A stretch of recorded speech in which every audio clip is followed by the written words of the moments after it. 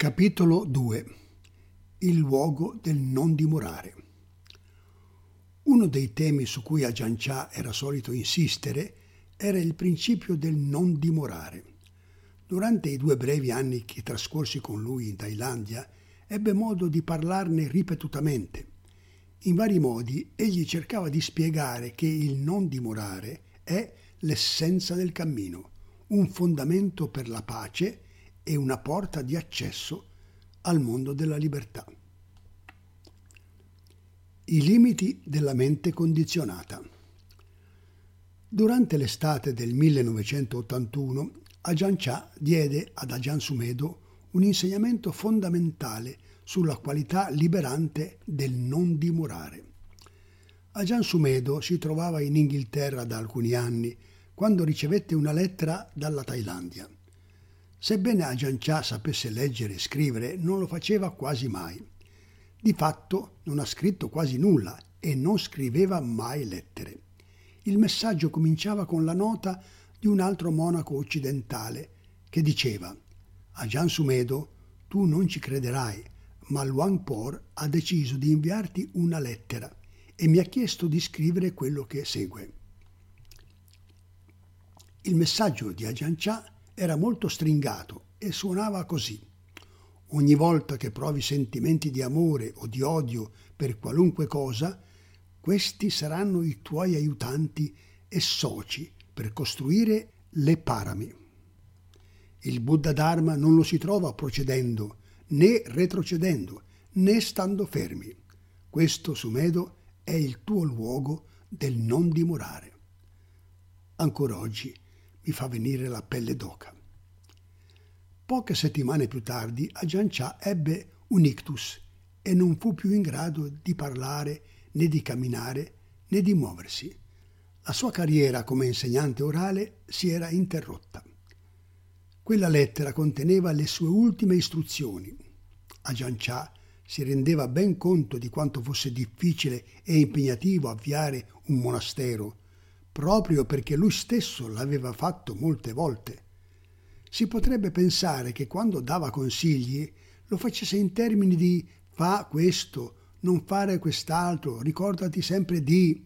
Invece no, niente di tutto questo, non sarebbe stato da lui.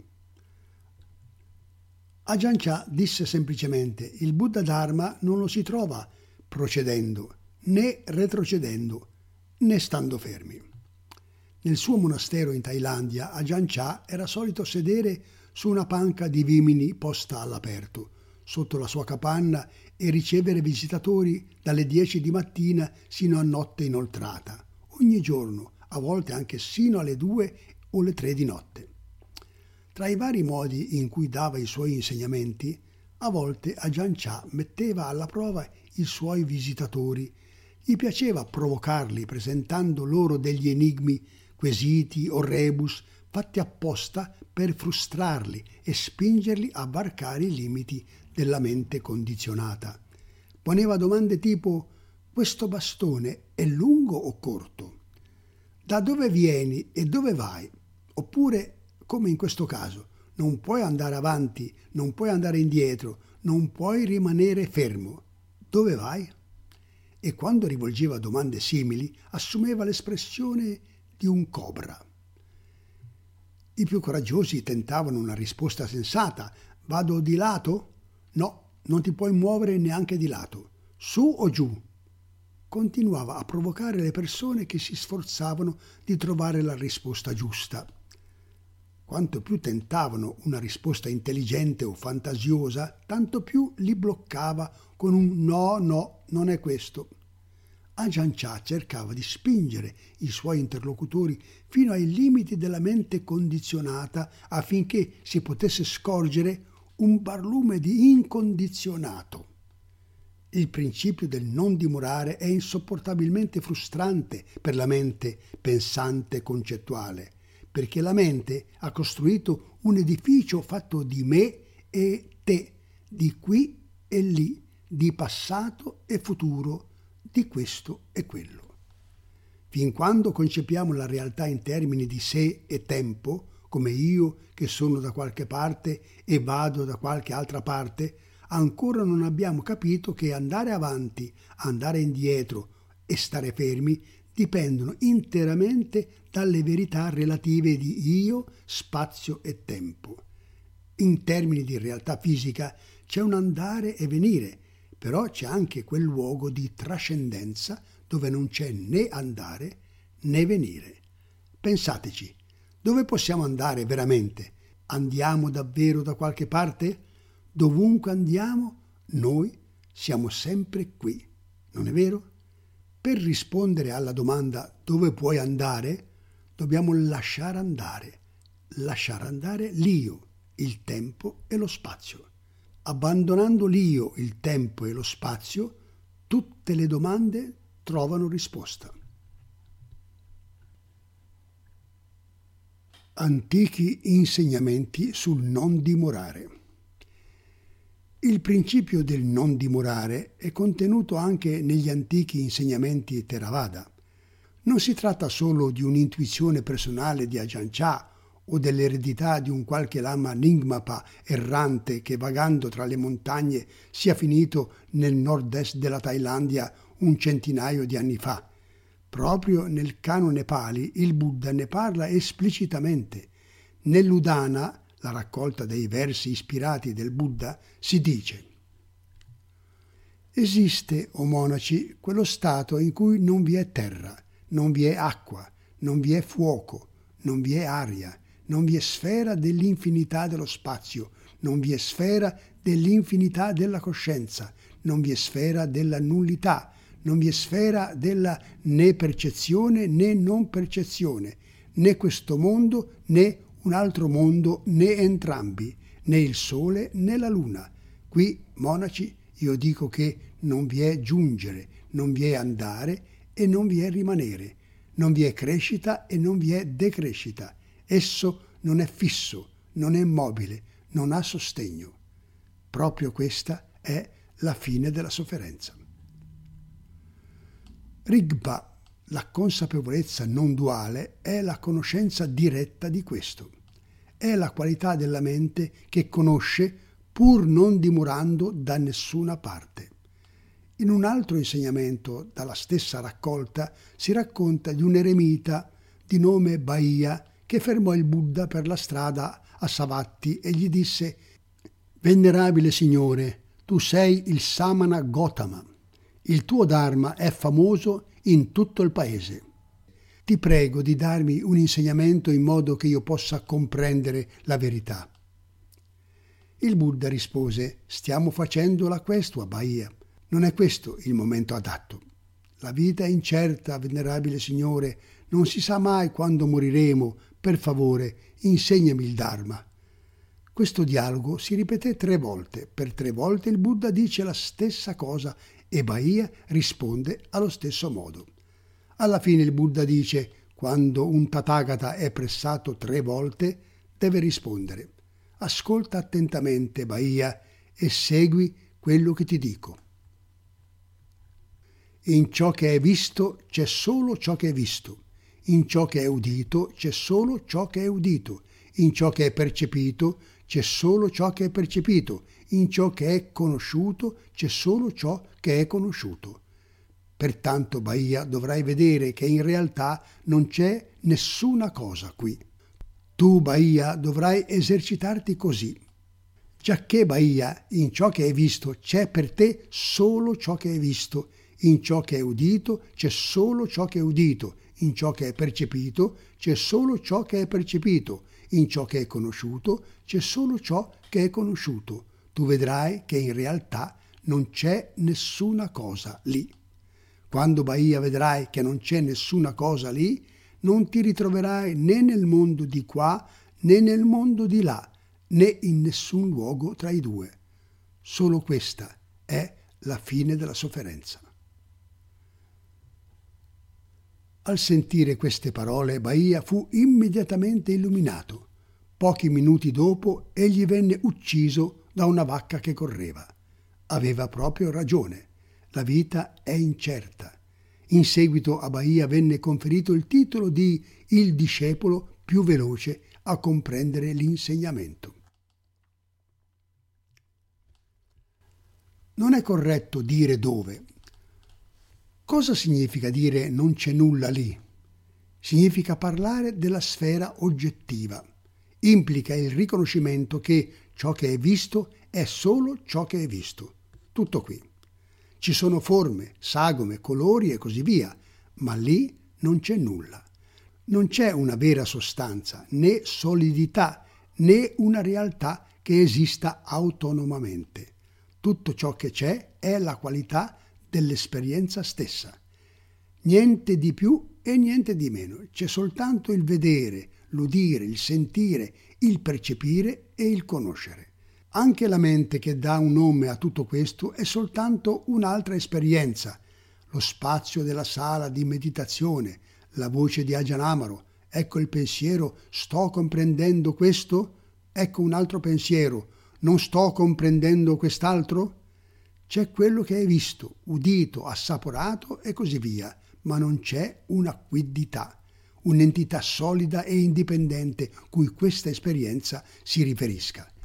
Via via che questa profonda comprensione si fa più matura, non solo comprendiamo che non c'è nessuna cosa là fuori, ma anche che non c'è un qualcosa di solido neanche qui dentro, non c'è un'entità indipendente e fissa che sia colui che sperimenta. Questo significa parlare della sfera del soggettivo. La pratica del non dimorare è un processo per cui la sfera dell'oggettivo e quella del soggettivo vengono completamente svuotate, per cui si vede che sia l'oggetto che il soggetto sono intrinsecamente vuoti. Se riusciamo a vedere che sia il soggettivo sia l'oggettivo sono vuoti, che non c'è un vero qui dentro o là fuori, dove si trova il senso di io, mio e me.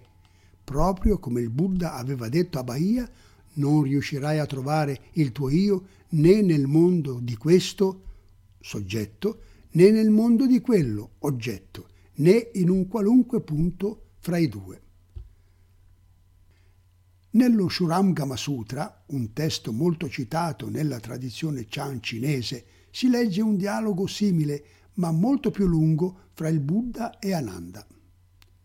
Per molte pagine il Buddha chiede ad Ananda in vari modi se è in grado di definire esattamente dove sia la sua mente.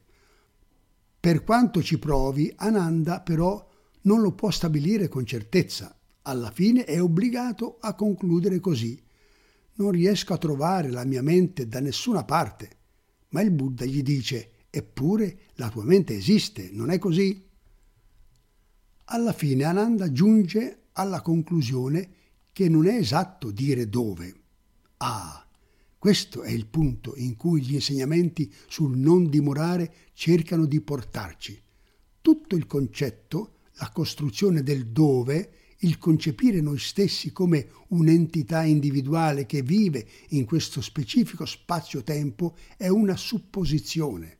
Soltanto frustrando i nostri giudizi abituali, in questo modo siamo obbligati ad allentare la presa. Questa visione delle cose stacca la spina, sottrae i puntelli e soprattutto scuote i nostri schemi di riferimento abituali. Questo è esattamente ciò che faceva Ajahn Chah quando chiedeva a qualcuno: non puoi andare avanti, non puoi andare indietro, non puoi rimanere fermo. Dove puoi andare? Stava indicando il luogo del non dimorare, la qualità senza tempo e priva di un io che è indipendente dal luogo. Sorprendentemente, recenti ricerche scientifiche hanno portato a una conclusione simile riguardo la natura fondamentale della materia. Nel mondo della fisica quantistica adesso gli scienziati usano termini quali la sorgente dell'essere o il mare della potenzialità per riferirsi al livello primordiale di realtà fisica da cui si cristallizzano tutte le particelle e le energie e in cui in seguito si dissolvono. Il principio dell'assenza di un luogo in questo ambito significa che il luogo dove avviene qualcosa non può essere definito veramente e che un singolo evento può avere effetti esattamente simultanei in luoghi apparentemente separati e lontani.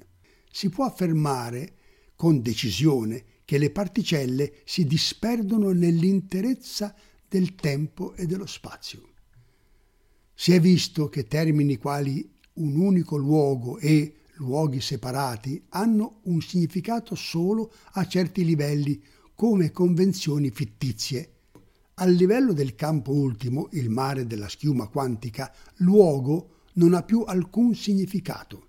Quando si raggiunge la sottile sfera subatomica, il concetto di un dove non ha più senso. Lì non c'è un lì. Sia che questo principio lo chiamiamo del non dimorare o del non luogo, è interessante e degno di nota che lo stesso principio vale sia per la sfera fisica sia per quella mentale. Gli intellettuali e i razionalisti si sentiranno confortati da questi parallelismi. Io mi avvicinai a questa investigazione meditativa durante un ritiro lungo nel nostro monastero, nel quale facevo molta pratica da solo.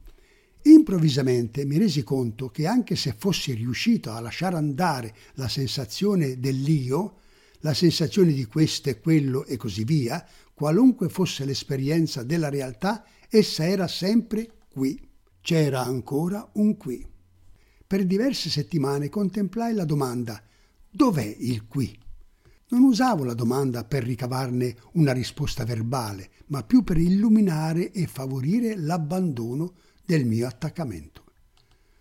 Quando si riconosce questo tipo di condizionamento si è già a metà strada, cioè riconoscere che non appena c'è un qui, c'è un'impercettibile presenza di un lì.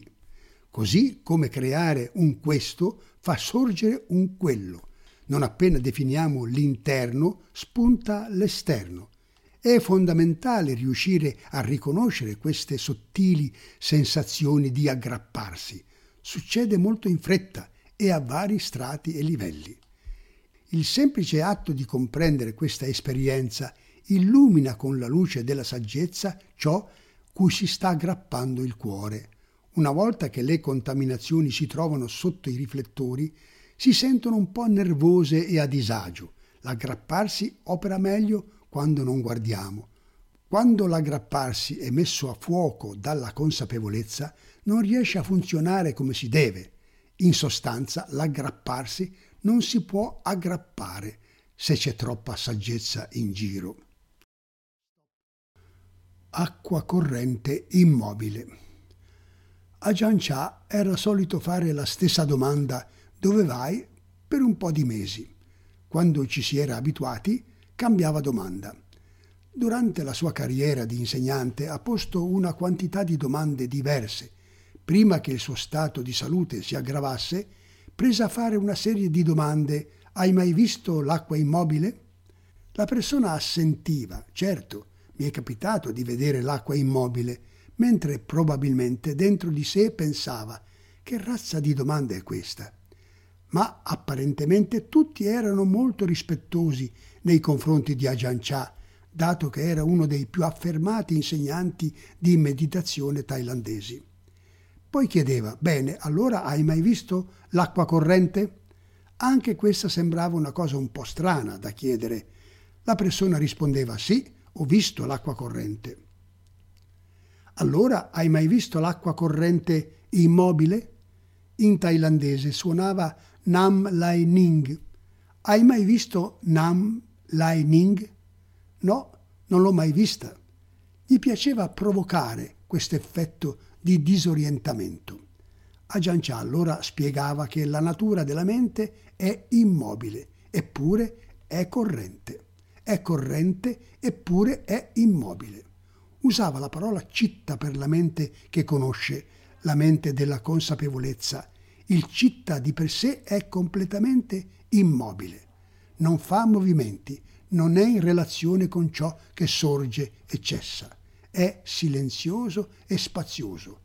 Gli oggetti mentali, vista, suono, odore, sapore, tatto, pensieri ed emozioni, vi fluiscono attraverso.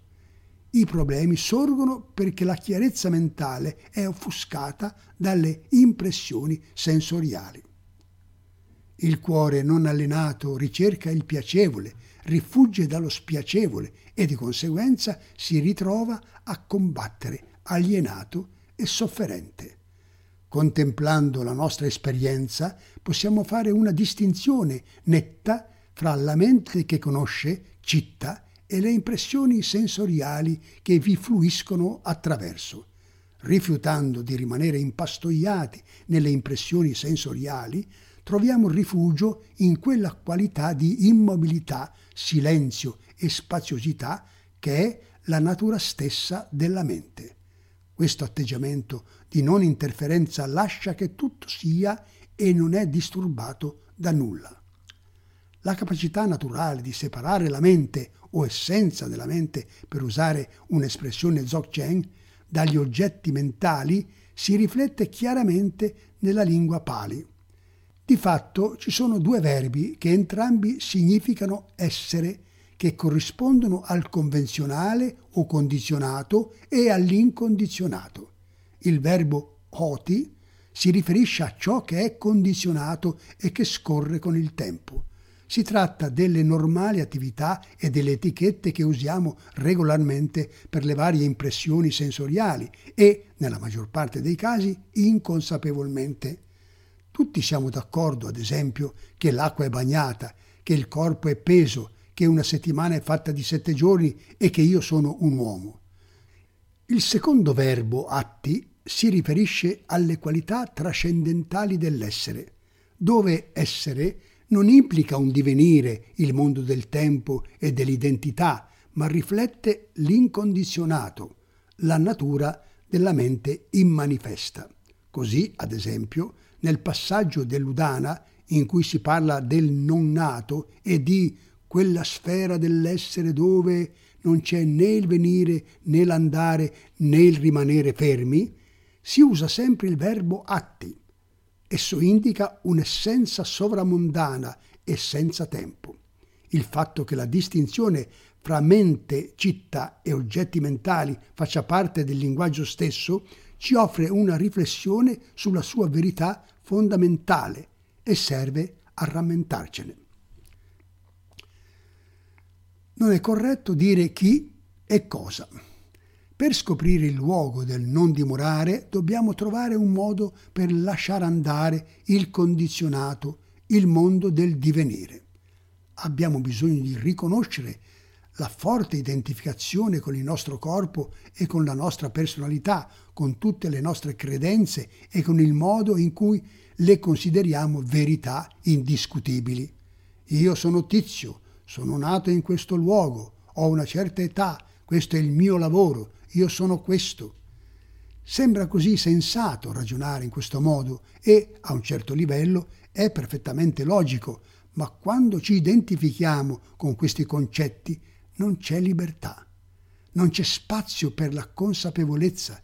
Solo quando riconosciamo quanto seriamente e assolutamente assumiamo questa identità, ci apriamo alla possibilità della libertà. Sentiamo il sapore dell'io e ci accorgiamo che sa di sabbia e che ci appare molto reale.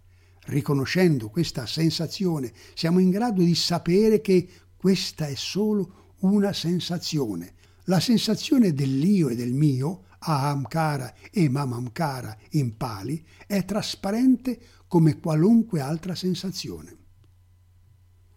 Quando la mente è calma e stabile, mi piace chiedermi chi sta osservando, o chi è consapevole, o chi è che conosce questo. Mi piace anche chiedermi cos'è che conosce, cos'è consapevole, cos'è che pratica la non meditazione.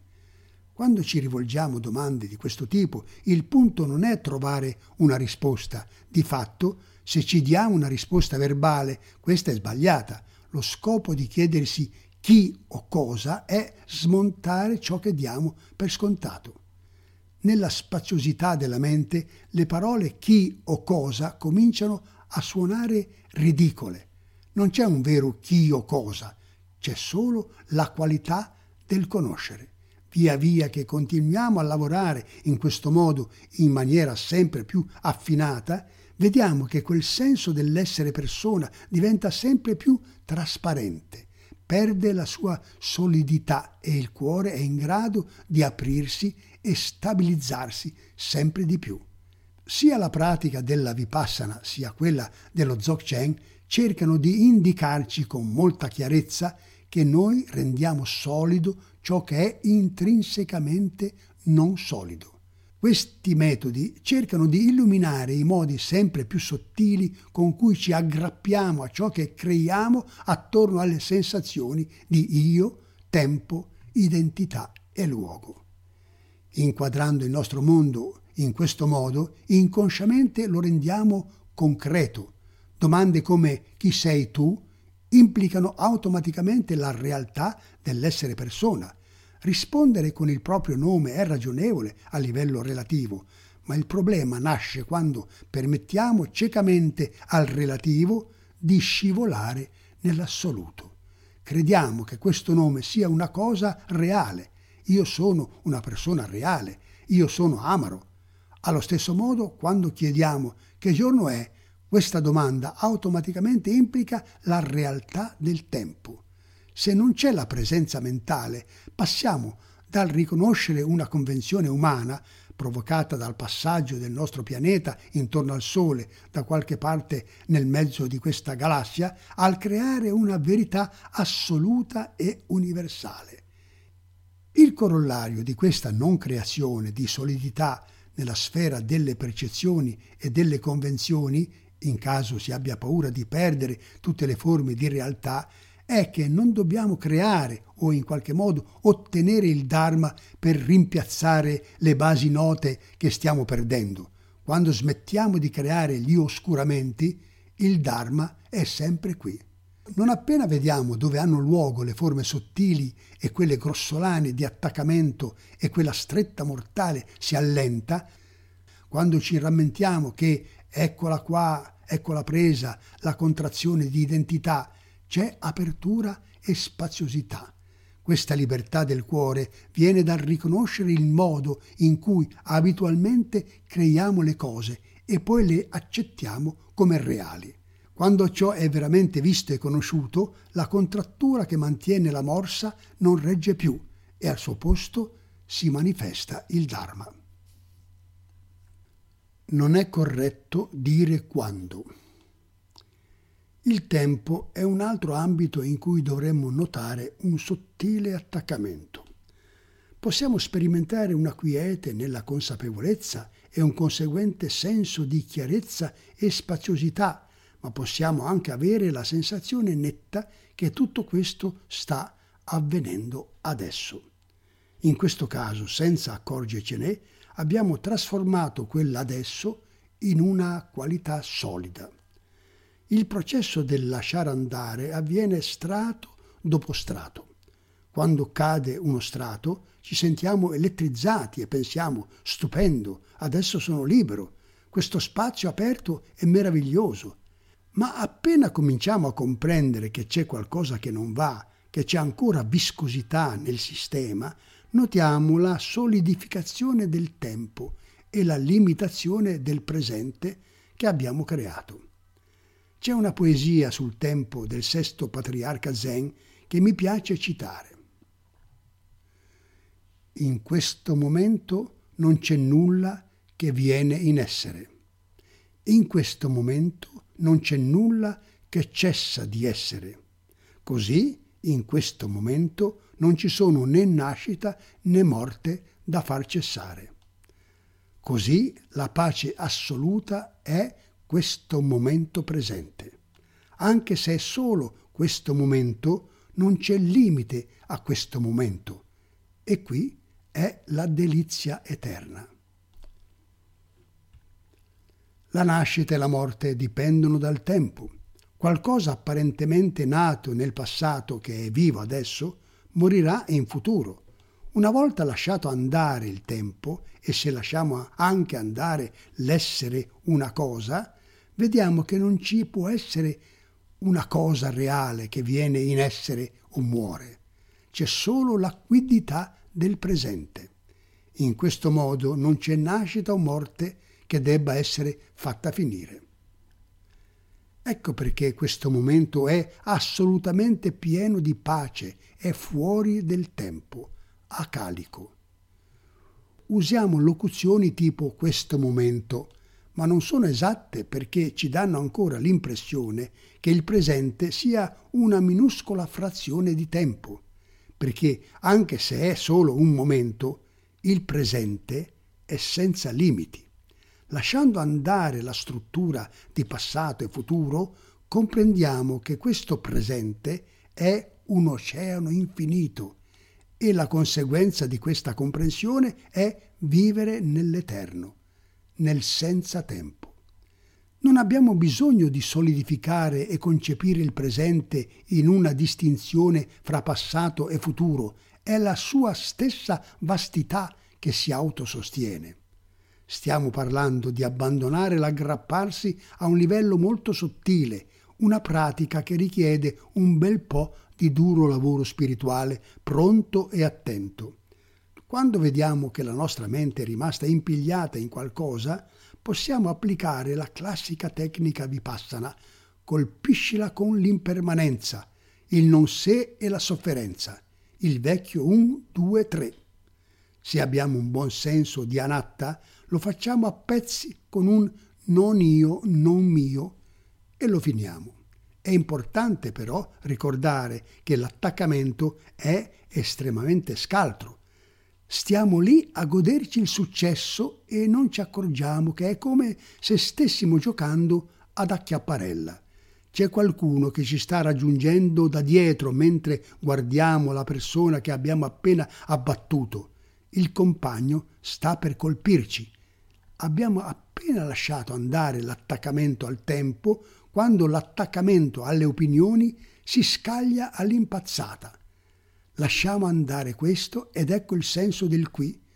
Poi c'è il corpo. L'aggrapparsi si presenta in molte forme, in molti modi e noi dobbiamo vederli tutti. Olio e acqua. Ajahn Chah diceva che fino a quando non conobbe il suo maestro Ajahn Mun, non aveva mai compreso veramente che la mente e i suoi oggetti esistono come qualità separate e che confondendole e mischiandole non riusciva mai a trovare la pace. Invece, ciò che ricevette da Ajahn Mun nei 3 brevi giorni che trascorse con lui fu il senso chiaro che c'è la mente che conosce, Puru, c'è colui che conosce e ci sono gli oggetti del conoscere. Sono come lo specchio e le immagini che vi si riflettono. Lo specchio non è né abbellito né corrotto dalla bellezza o dalla bruttezza degli oggetti che vi appaiono e nemmeno si annoia. Anche quando non vi è riflesso nulla, è completamente equanime e sereno. Questa fu una grande intuizione per Ajahn Chah e da quel momento divenne un punto centrale nella sua pratica e nell'insegnamento. Era solito paragonare la mente e i suoi oggetti all'olio e all'acqua contenuti in una stessa bottiglia. La mente che conosce è come l'olio e le impressioni sensoriali sono come l'acqua. La nostra mente e la vita sono così agitate e turbolente che l'olio e l'acqua si mischiano. Per questo sembra che la mente che conosce e i suoi oggetti siano una sostanza unica, ma se lasciamo che il sistema si calmi, allora l'olio e l'acqua si separeranno perché per loro stessa natura non si mescolano. C'è la consapevolezza, la mente di Buddha, e ci sono le impressioni dei pensieri, il mondo sensoriale e tutti gli altri modelli della coscienza. La consapevolezza e le impressioni si separano naturalmente l'una dalle altre. Non c'è bisogno che si faccia niente perché questo avvenga. Non sono intrinsecamente amalgamati e si separano se glielo permettiamo. A questo punto possiamo veramente vedere che la mente è una cosa e gli oggetti mentali un'altra. Possiamo vedere la vera natura della mente, l'essenza della mente, che conosce l'esperienza e in cui si svolge tutta la vita, e possiamo vedere che quella qualità trascendente è priva di un rapporto con l'individualità, lo spazio, il tempo e il movimento.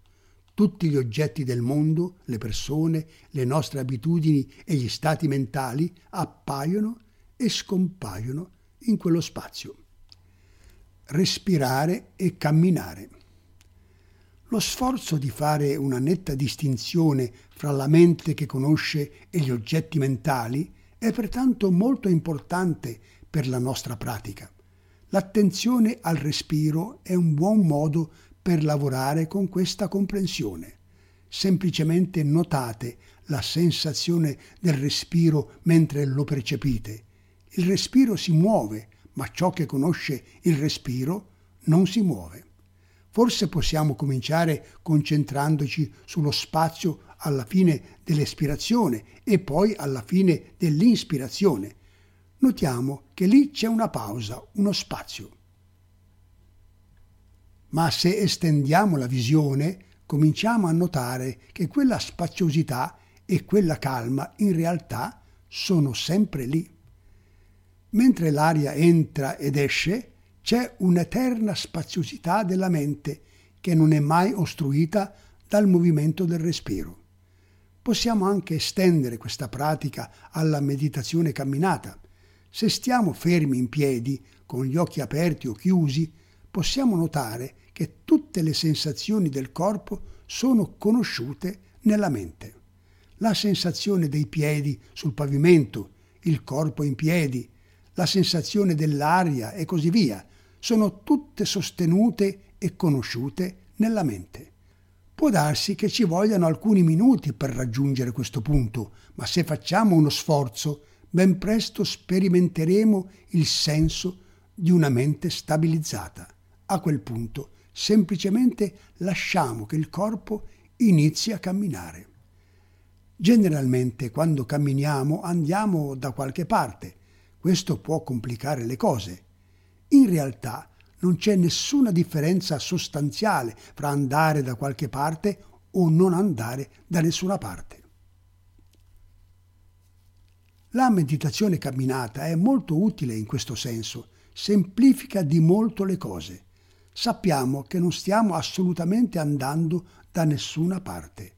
È un esercizio deliberatamente e completamente inutile in termini di cercare di arrivare da qualche parte. Lavorare in meditazione con il corpo in movimento è un'opportunità per sperimentare il corpo che cammina senza andare da nessuna parte.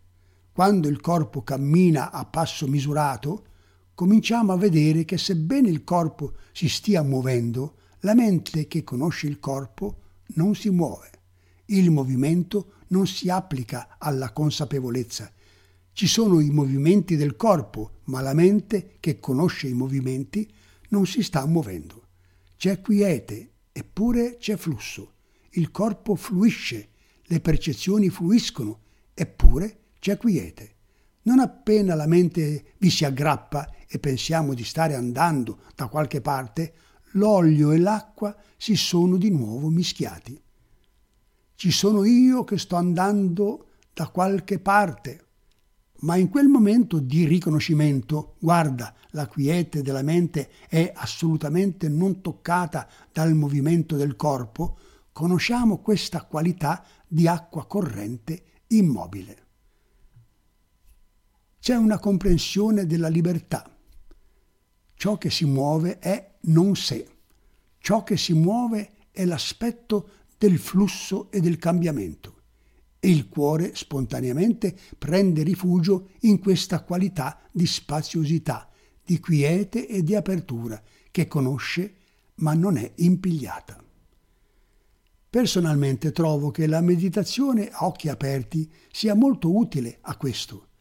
Con gli occhi aperti siamo più stimolati a esercitare la stessa qualità che normalmente si ha solo nella meditazione camminata. Se teniamo gli occhi aperti e accogliamo lo spazio della sala, vediamo il via vai delle persone, i corpi che si cullano leggermente al vento, la luce che cambia, il calare del sole al pomeriggio. possiamo permettere a tutto questo di andare e venire e di essere contenuto in quello spazio di conoscenza dove c'è un'esperienza cosciente sia della verità convenzionale sia della verità ultima. C'è la visione ultima del né persone né tempo né spazio, del conoscere senza tempo e della luminosità. Poi ci sono le convenzioni, io e te, qui e lì, seduta e camminata, andare e venire. Le due verità sono completamente fuse tra loro. Una non ostruisce l'altra. Questo è un modo per comprendere direttamente che il non dimorare non è una qualche filosofia astrusa, ma qualcosa che possiamo gustare e valutare. Nel momento in cui capiamo veramente questo principio, il cuore comprende che il corpo si sta muovendo, il mondo va e viene, ma non sta assolutamente andando da nessuna parte. La nascita e la morte finiscono qua. E non abbiamo bisogno di sedere immobili o di camminare lentamente per risvegliarci a questa intuizione profonda. Possiamo correre o addirittura giocare a tennis e trovare la stessa qualità. È presente tanto mentre stiamo fisicamente immobili quanto mentre ci muoviamo in fretta o magari stiamo sfrecciando sull'autostrada.